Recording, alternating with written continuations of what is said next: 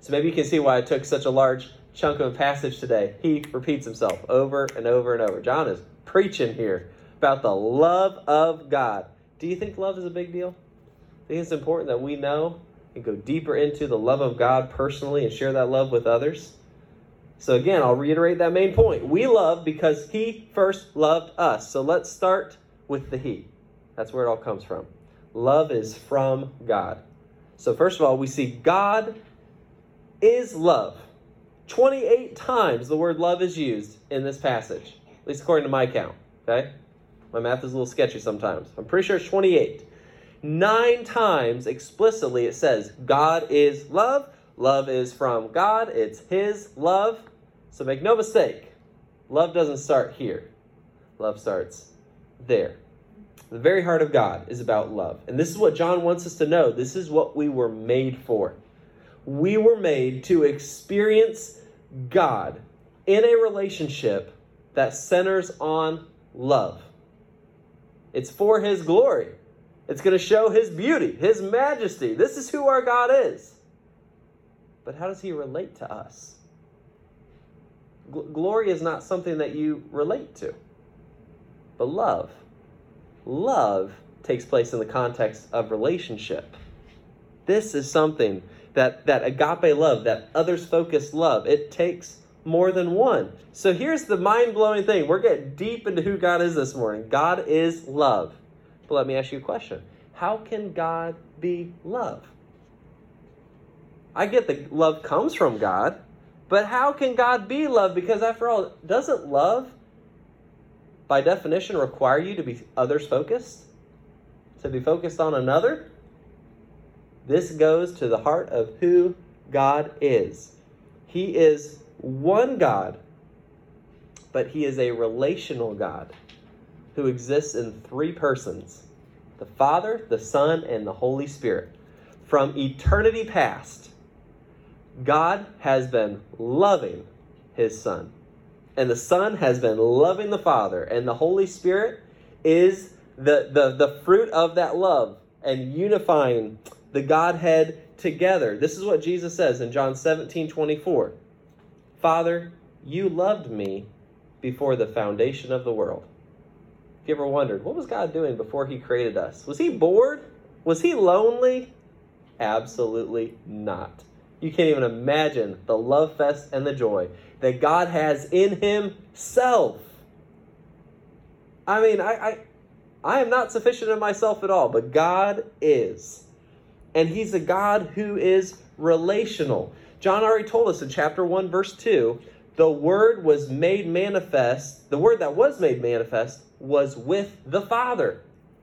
So before Jesus stepped into this world, or rather, the God the Son stepped into this world and took on human form, and His name is called Jesus, He's always been. God's always been a Father. And the Son of God has always been a Son.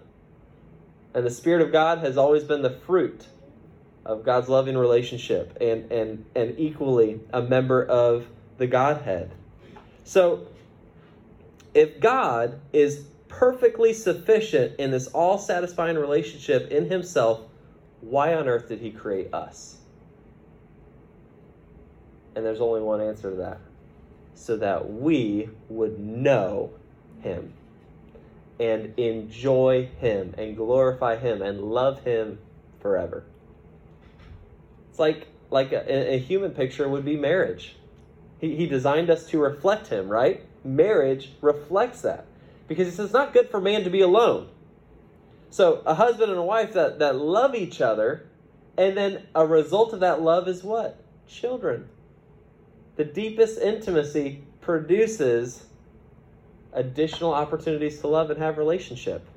Now, I'm not saying that God got married or anything. I'm just saying that's kind of the closest picture we have of the ultimate love of God. And He decided, I would like to create people in my image for my glory, to know me and love me forever.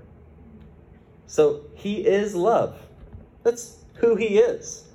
And He created us to be in that fellowship. Look at verses 14 to 15. We have seen and testify that the Father has sent his Son to be the Savior of the world. Okay, so why save the world? Verse 15. Whoever confesses that Jesus is the Son of God, okay, we understand this relationship.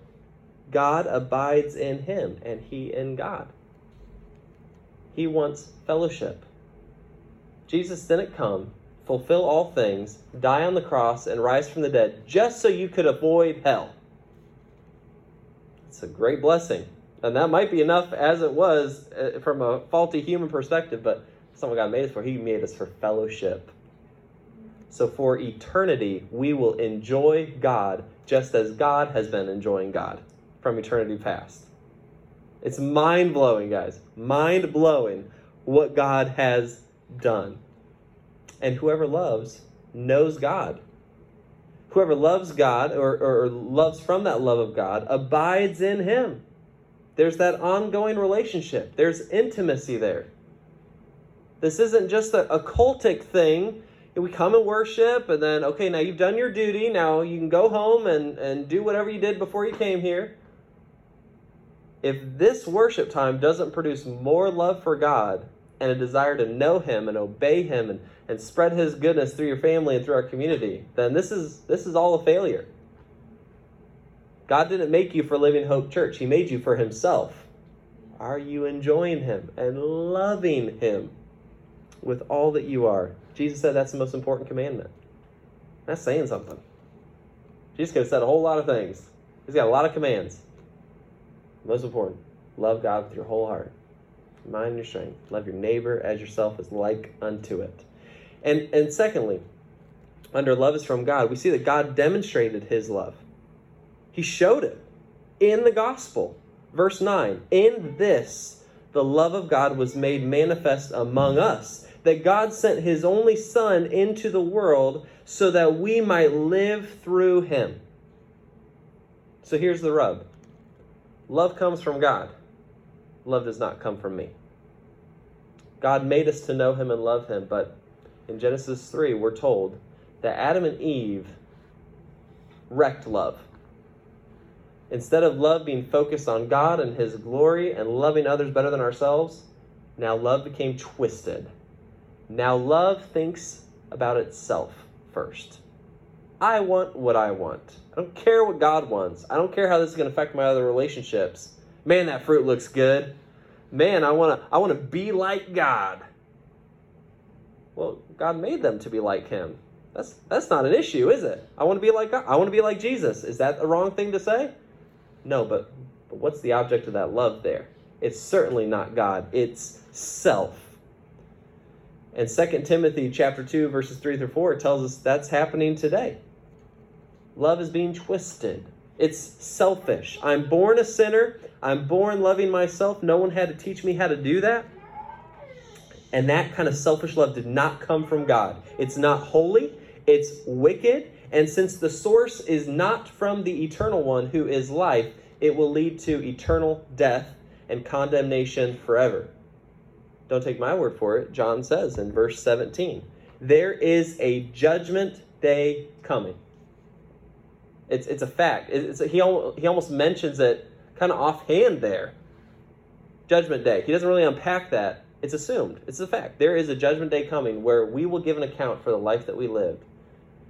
And I'm afraid the sum of that account is going to be selfish, proud, wicked, disobedient, rebels against God. We're all in that boat. We're all born that way. But God showed his love towards us, and that while we were still sinners, murderers, haters of our brothers and sisters, only focused on ourselves, God was focused towards redeeming a people from every tribe, tongue, and language for his glory, to invite them back into that fellowship. But there was a cost for that. There's a price to be paid. This is what God revealed to us, right? What is the gospel? God sent his one and only Son. His one-of-a-kind Son. Yet the Son that he had loved from eternity past, and there's no treasure greater to the Father than his Son. And the Spirit would agree, because the Spirit's always in agreement with the Father. And the Son's like, I love you, Father, and I want I want the world to know your glory. And so the 3 in 1 said this is what the plan is. It is to redeem fallen man, to reconcile sinners back to God. But a price must be paid. And that's what that, okay, I guess I lied. There's one big theological term here. Okay, propitiation. Our sin wrecked this relationship. And the Bible says without the shedding of blood, there's no forgiveness of sins. Which means we're toast. There's not enough lambs in this world or in human history that could cover all of our sins. So the Son of God became the Lamb of God. He took on human flesh. He lived the perfect life in our place as an obedient son, as one who loved God and loved others perfectly, fulfilled the law in all things, and willingly gave up his life and shed his blood so that God's grace and his love and his mercy would cover all of the sins for his beloved. And those who put their faith in Jesus and turn from their sins can walk into fellowship with God, and Jesus is the open door. He is also the only door. So when we look at the cross, we see the heart of God. His pure, just, righteous heart to judge sin and wickedness. He was not doing anything unjust in his punishment of sin. What was painful and is heartbreaking to think about is that Jesus was the perfect one who endured that for me. I couldn't do it. He was the propitiation for my sins. Just a couple weeks ago, we were hanging out with our family, and we decided to go to SeaWorld on our family vacation. So we get some of the tickets online, not all the tickets online, some of the tickets online, and we show up at the gate. We're ready to go through. Our whole family is together. If you know my family, I've got 3 siblings. They've all got kids. We got grandma and grandpa there. It's quite a circus, okay? We're all trying to get through together. And so we're bringing up the rear, and we get to the gate. I got the app pulled up on my phone, and they scan the 4 tickets that we had. And we're like, okay, and you know, our one child is of this age, or you know, this special group in school that they get in for free, right? No, that's a different park you're thinking of. That's not this park. What? But we already paid, you know, this certain amount, and we're all here, and can't you just let us in? Now, this might shock you, but SeaWorld said, no, we will not let your little one in. So we had a decision to make. Do we go ahead and go in the park and we leave one of our children outside the park, fend for themselves? We think we did. We went back to the ticket booth and we waited in line, and we bought another ticket online because it was faster online than to wait in line for the ticket. And then we got to enter into the park. All the tickets were paid for. We were good. But as I think about that, I think that's a great analogy for how people view their relationship with God. You're just going to let me in, right, God? Just welcome me in your home. Welcome me in your family. I have no love for you at all. And I've been selfish my whole life, but you just let me in. Or I can crawl over a gate over there, you know, a fence. And there's one turnstile to fellowship with God. And it's Jesus. He is the way, the truth, and the life. No one comes to the Father but through him. So folks, the gospel is the good news of God for us. It's hope for the world. This is the message that we have. But people around here don't think they need the gospel. They don't think they need an atonement for their sins. They think they're pretty good people. So we are in pretty much a pre-Christian age where we have to tell people the bad news before we can get to the good news. Everyone assumes, yeah, there's a heaven, there's a God, and I'm going there. I wasn't. I'm a sinner. Until I met Jesus, and he changed my life. He is the ticket. You have to believe in him. So if you're here this morning and you've realized, I have never actually turned from my sin and my unselfish and my unloving ways and trusted in him as my Savior, then can I say that the Father is inviting you to himself today. Turn and trust him. Jesus alone is your way. Will you trust him and be saved? And if you have, put your faith in Jesus. And that shows that the Father has called you to be his child. and Jesus is your Savior, and the Holy Spirit is the one at work in your heart, because God always works together, right? 3 in 1. Then there should be a family resemblance that I'm bearing here this morning. Living Hope Church should be like the spitting image, the ID, that when the world looks at us, they see Jesus. They see his love in us. And that's point number 2. God's people love like him. Don't take my word for it. We're getting this straight from the word. Right there in verse 7. Beloved, let us love one another, because love is from God. And whoever loves has been born of God and knows God. That intimate relationship changes your life forever. It's impossible to look on the glory of God through the cross of Jesus Christ and walk away unchanged. Impossible. Now, I'm not saying I've changed completely in one day. I'm a little ashamed to admit, but I'll be honest. My growth is very slow. And little by little, he's changing me. But I am being changed. Because there's grace to save us, and there's grace to grow us through the gospel. But God's people will love like him, because we're free. We're not afraid anymore. Did you notice that thread in John's letter of perfect love casts out fear? And we have no fear of judgment. We have confidence in the work that God is doing in us. Because the faith that saved us, it's Christ alone, is the same faith that grows us by God's grace through Christ at work in me alone. Well, sure, you showed up this morning. You drove here. You're opening up your Bibles.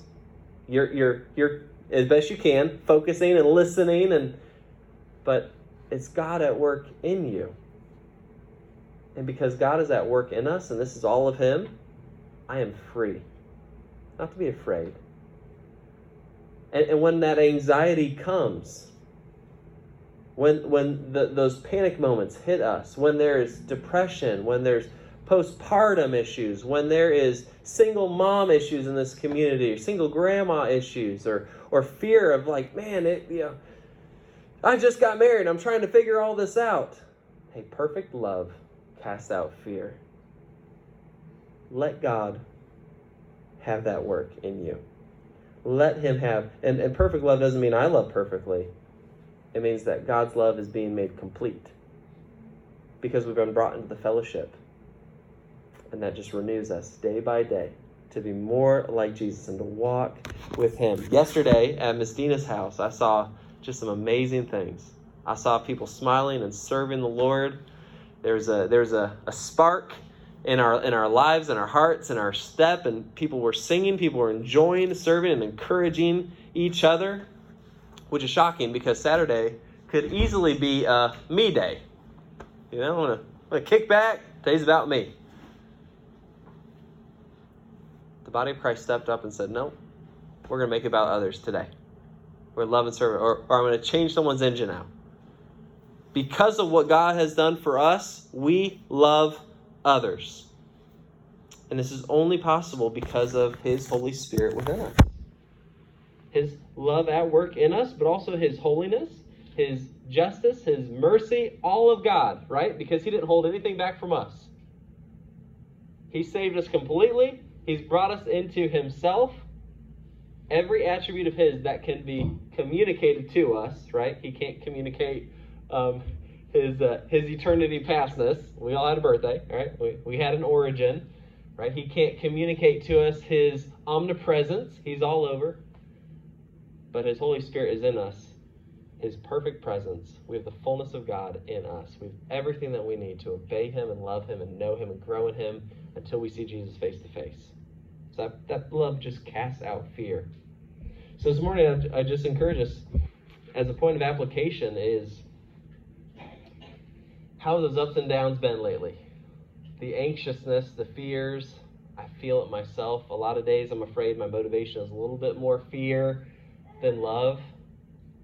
Can we just let the love of God wash over us this morning and remind us we got no judgment from the Father for those who are in him. And we know where we're going. We know who we have in Jesus. So he's not going to judge us by what we've done that day. He's judging us according to the righteousness of Christ. We pass, but it's because of Jesus. So live freely as brothers and sisters, as children of God, as a family of God. And that also means when I have a conflict with a brother or sister, I don't need to hold on to that bitterness. I don't need to isolate and move away from them.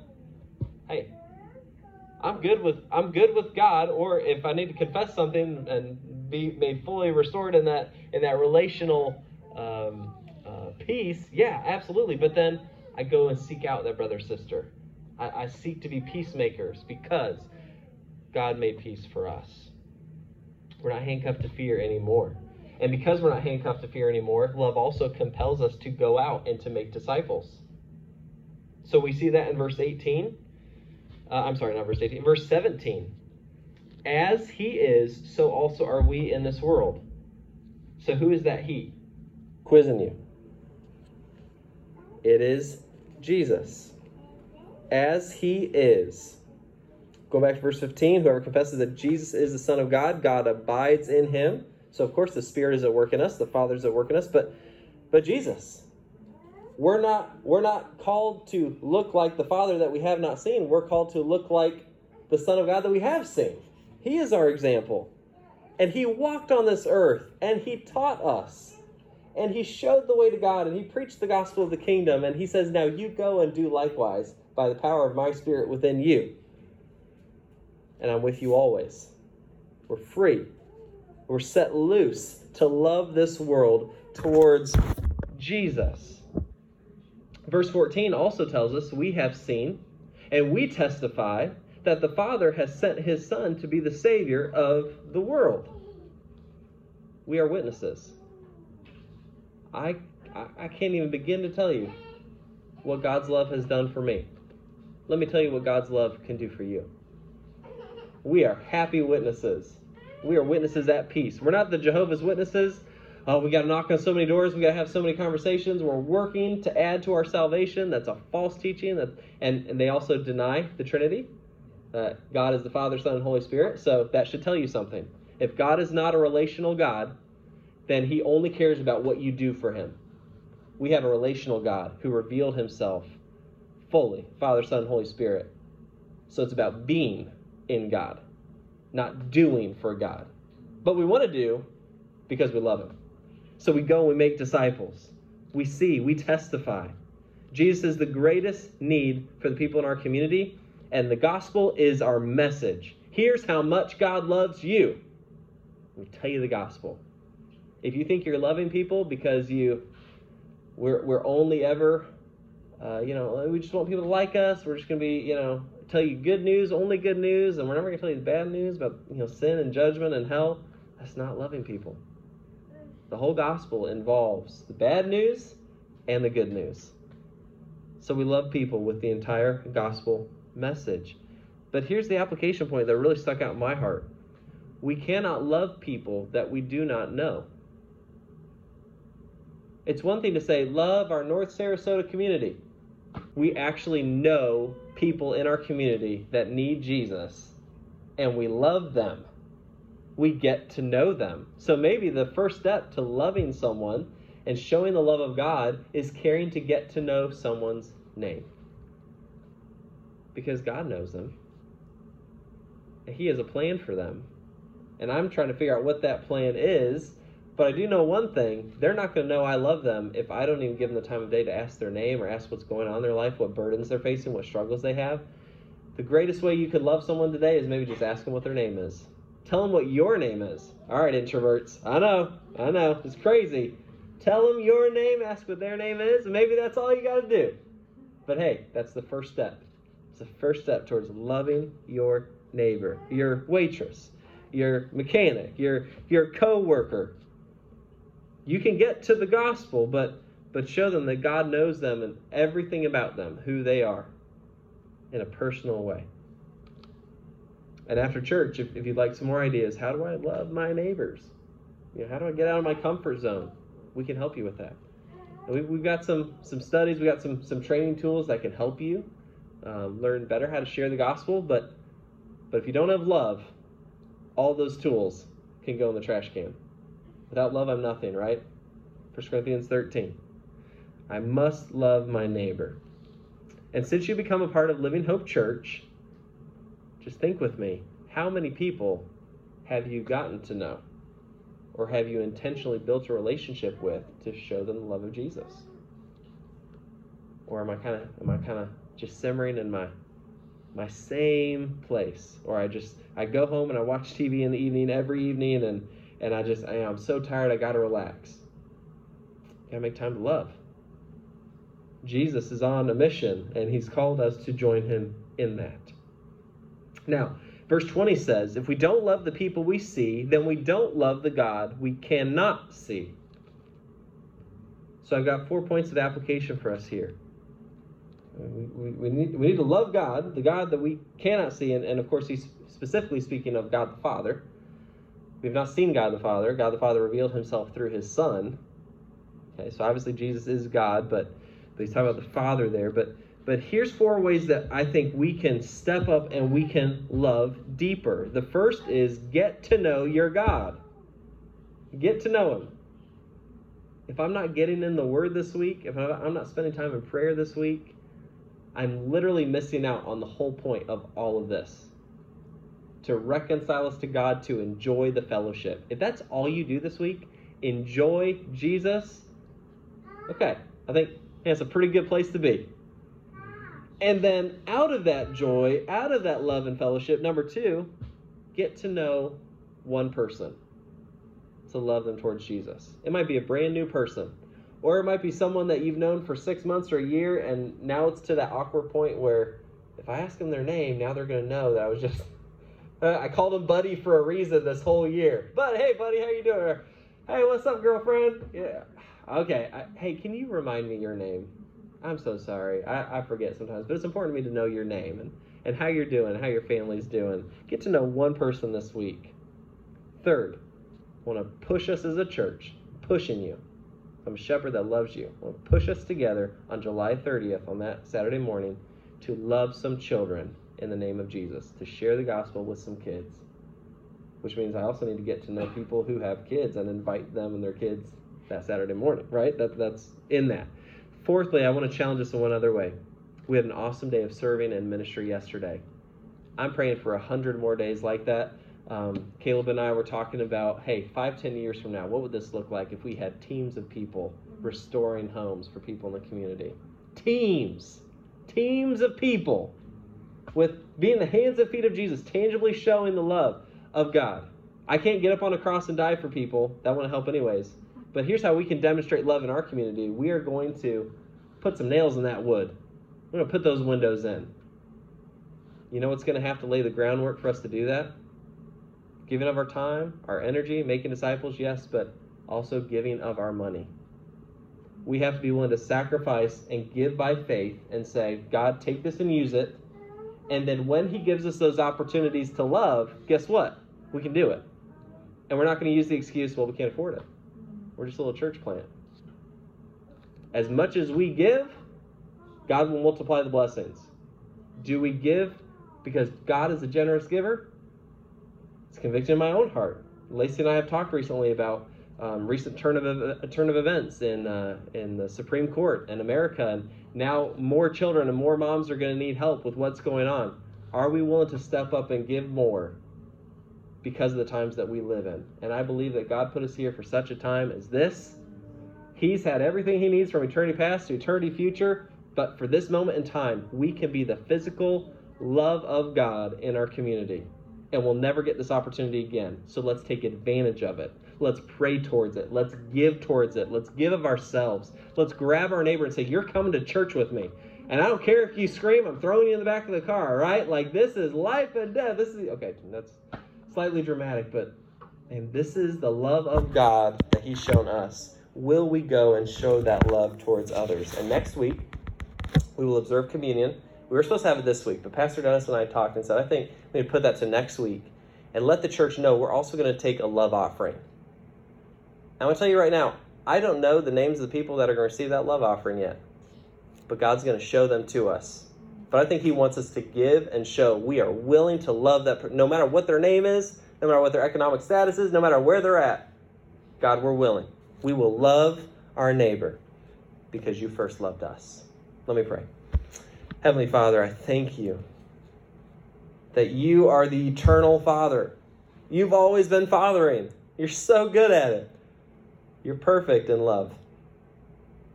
And Son, same God, but different person, and you care about glorifying the Father in all things. And that makes perfect sense of what you did to come save the lost. But Jesus, that doesn't mean your grace doesn't astound us. Can't believe you love us that much, but we do. And Holy Spirit, what did we do to deserve your presence in us? Absolutely nothing. But thank you for cleaning us and regenerating us and filling us for the glory of the Father and the Son. God, I pray that we would worship you in relationship this week. We'd love you with our whole heart and pursue you and grow in you and tell others about you. And help us to show the love of that relationship with our own kids, with the children we encounter, the young ones, because they know what it's like to have a daddy or a mommy. Now, you might not have had a very good one, and all the more reason we need to love them. But Lord, everyone can understand the terminology of a father and son. Thank you for giving your greatest gift for us. May we enjoy that gift to the fullest this week. And as we worship in closing, Lord, we're going to sing, Open Up the Heavens. We want to see you. Now, Jesus, we do want to see you face to face, but I pray that the way we would see you physically today is through the love we have for one another. May this church always be known for the way it loves you and loves our community well. And we know that if we do that, we love the stranger, we love the newcomer, we love the ones that we've even had conflict with over the years, that you would get the glory and people would be added to this fellowship. It's in Jesus' name I pray. Amen. Amen.